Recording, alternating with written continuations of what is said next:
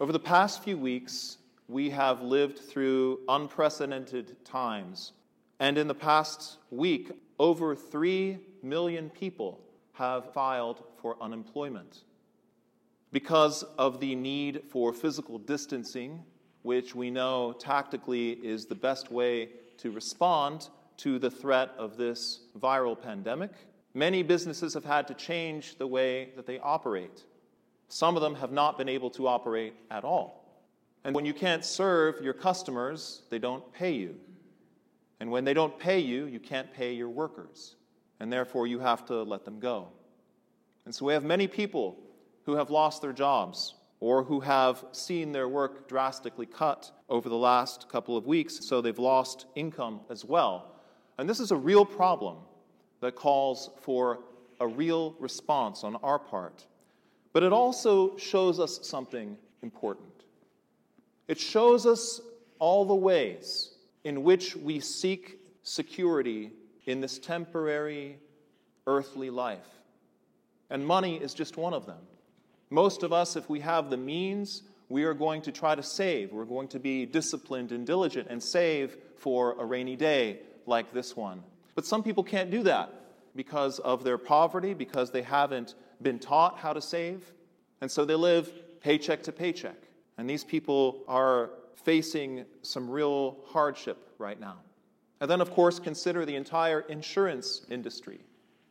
When you go to rent an apartment from a landlord, the landlord requires of you a security deposit.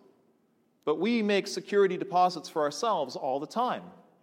We have auto insurance and health insurance and all kinds of other insurance, if we can afford it, that gives us a sense of security if something bad would happen. And we can even use relationships as a kind of security deposit. Sometimes we will join a group or an organization in order to have a certain sense of security.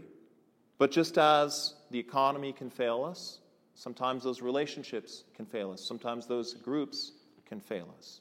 Or consider education as another way we try to make a little security deposit in this life.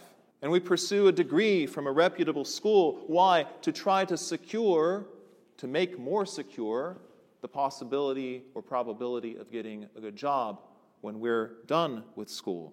But as many graduates of the class of 2020 are finding out now, their prospects for employment are looking a little bit more bleak than they had expected.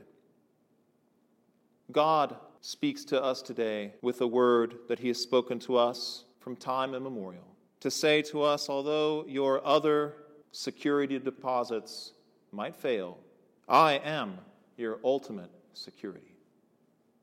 And we've known this. This is not new news. We've known it for a long time, ever since humans have walked the earth. We know that this life is passing and transitory. And we heard in the epistle today about a figure named Melchizedek. And he's a prefiguration of Christ. He's actually pictured in the altar of our churches because of his priestly function. And it's the function of the priest to remind the people how much their security depends on God. To remind them that our hope is in the Lord, who made heaven and earth, and not in anything in this world. And we hear in the epistle that we have a hope that is a sure and steadfast anchor of the soul. An anchor not cast into the sand beneath the waves of a wine-dark sea, but into a place that is holy and heavenly, into which Jesus went as our high priest. And so, as we consider the various accounts in which we have placed earthly security deposits and see them diminishing or dropping in some way, it's a good time for us to reflect that we have a spiritual account that was opened for us at our baptism with a deposit not of money, but of grace. And in the liturgical texts, that's how baptism is called, a deposit of grace. And this deposit of grace is not of this world. But just as with a bank account, you have to be careful not to incur fees from the institution, we have to be careful not to incur fees. And every time we sin, a fee is assessed on our spiritual account. To mitigate those fees, to mitigate those sins, we have repentance and confession. The longer you let it go, the bigger the cost will be. And so, when we sin, we have to come to repent. We have to come to confess so that we can attend to spiritual investments. Yes, these are the things I talk about all the time. They are the practices of the faith. Prayer, fasting, acts of love and mercy, reading Scripture. Those are spiritual investments. Through working with God and God working with us, He can give us an increase according to His will of grace.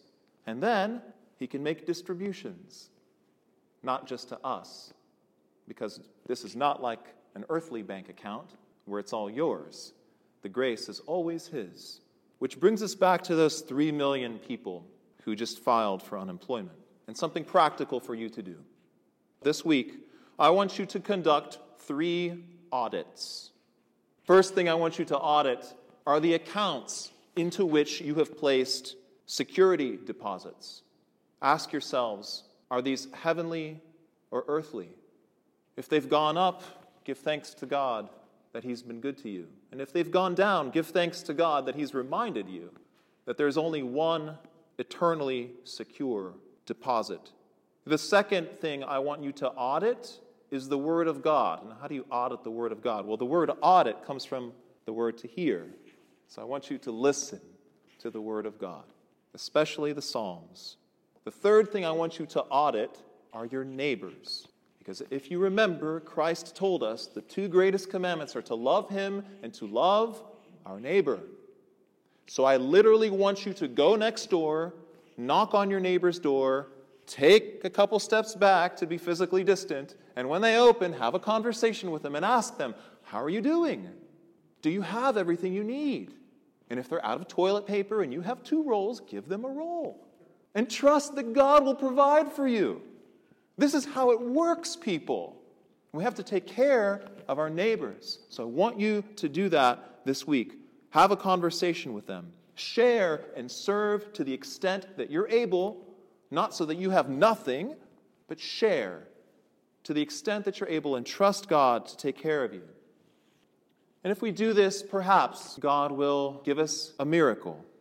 If we do this, God willing and by His grace, if He helps us to see the real treasure we have in Him, and He gives us the grace to love more truly, then something amazing could happen. The fear that so many people feel, the fear that some of us may feel, will be transformed so that we no longer fear the loss of our earthly security deposits, but we fear the loss of Him, our God. We fear the loss of the experience of Him.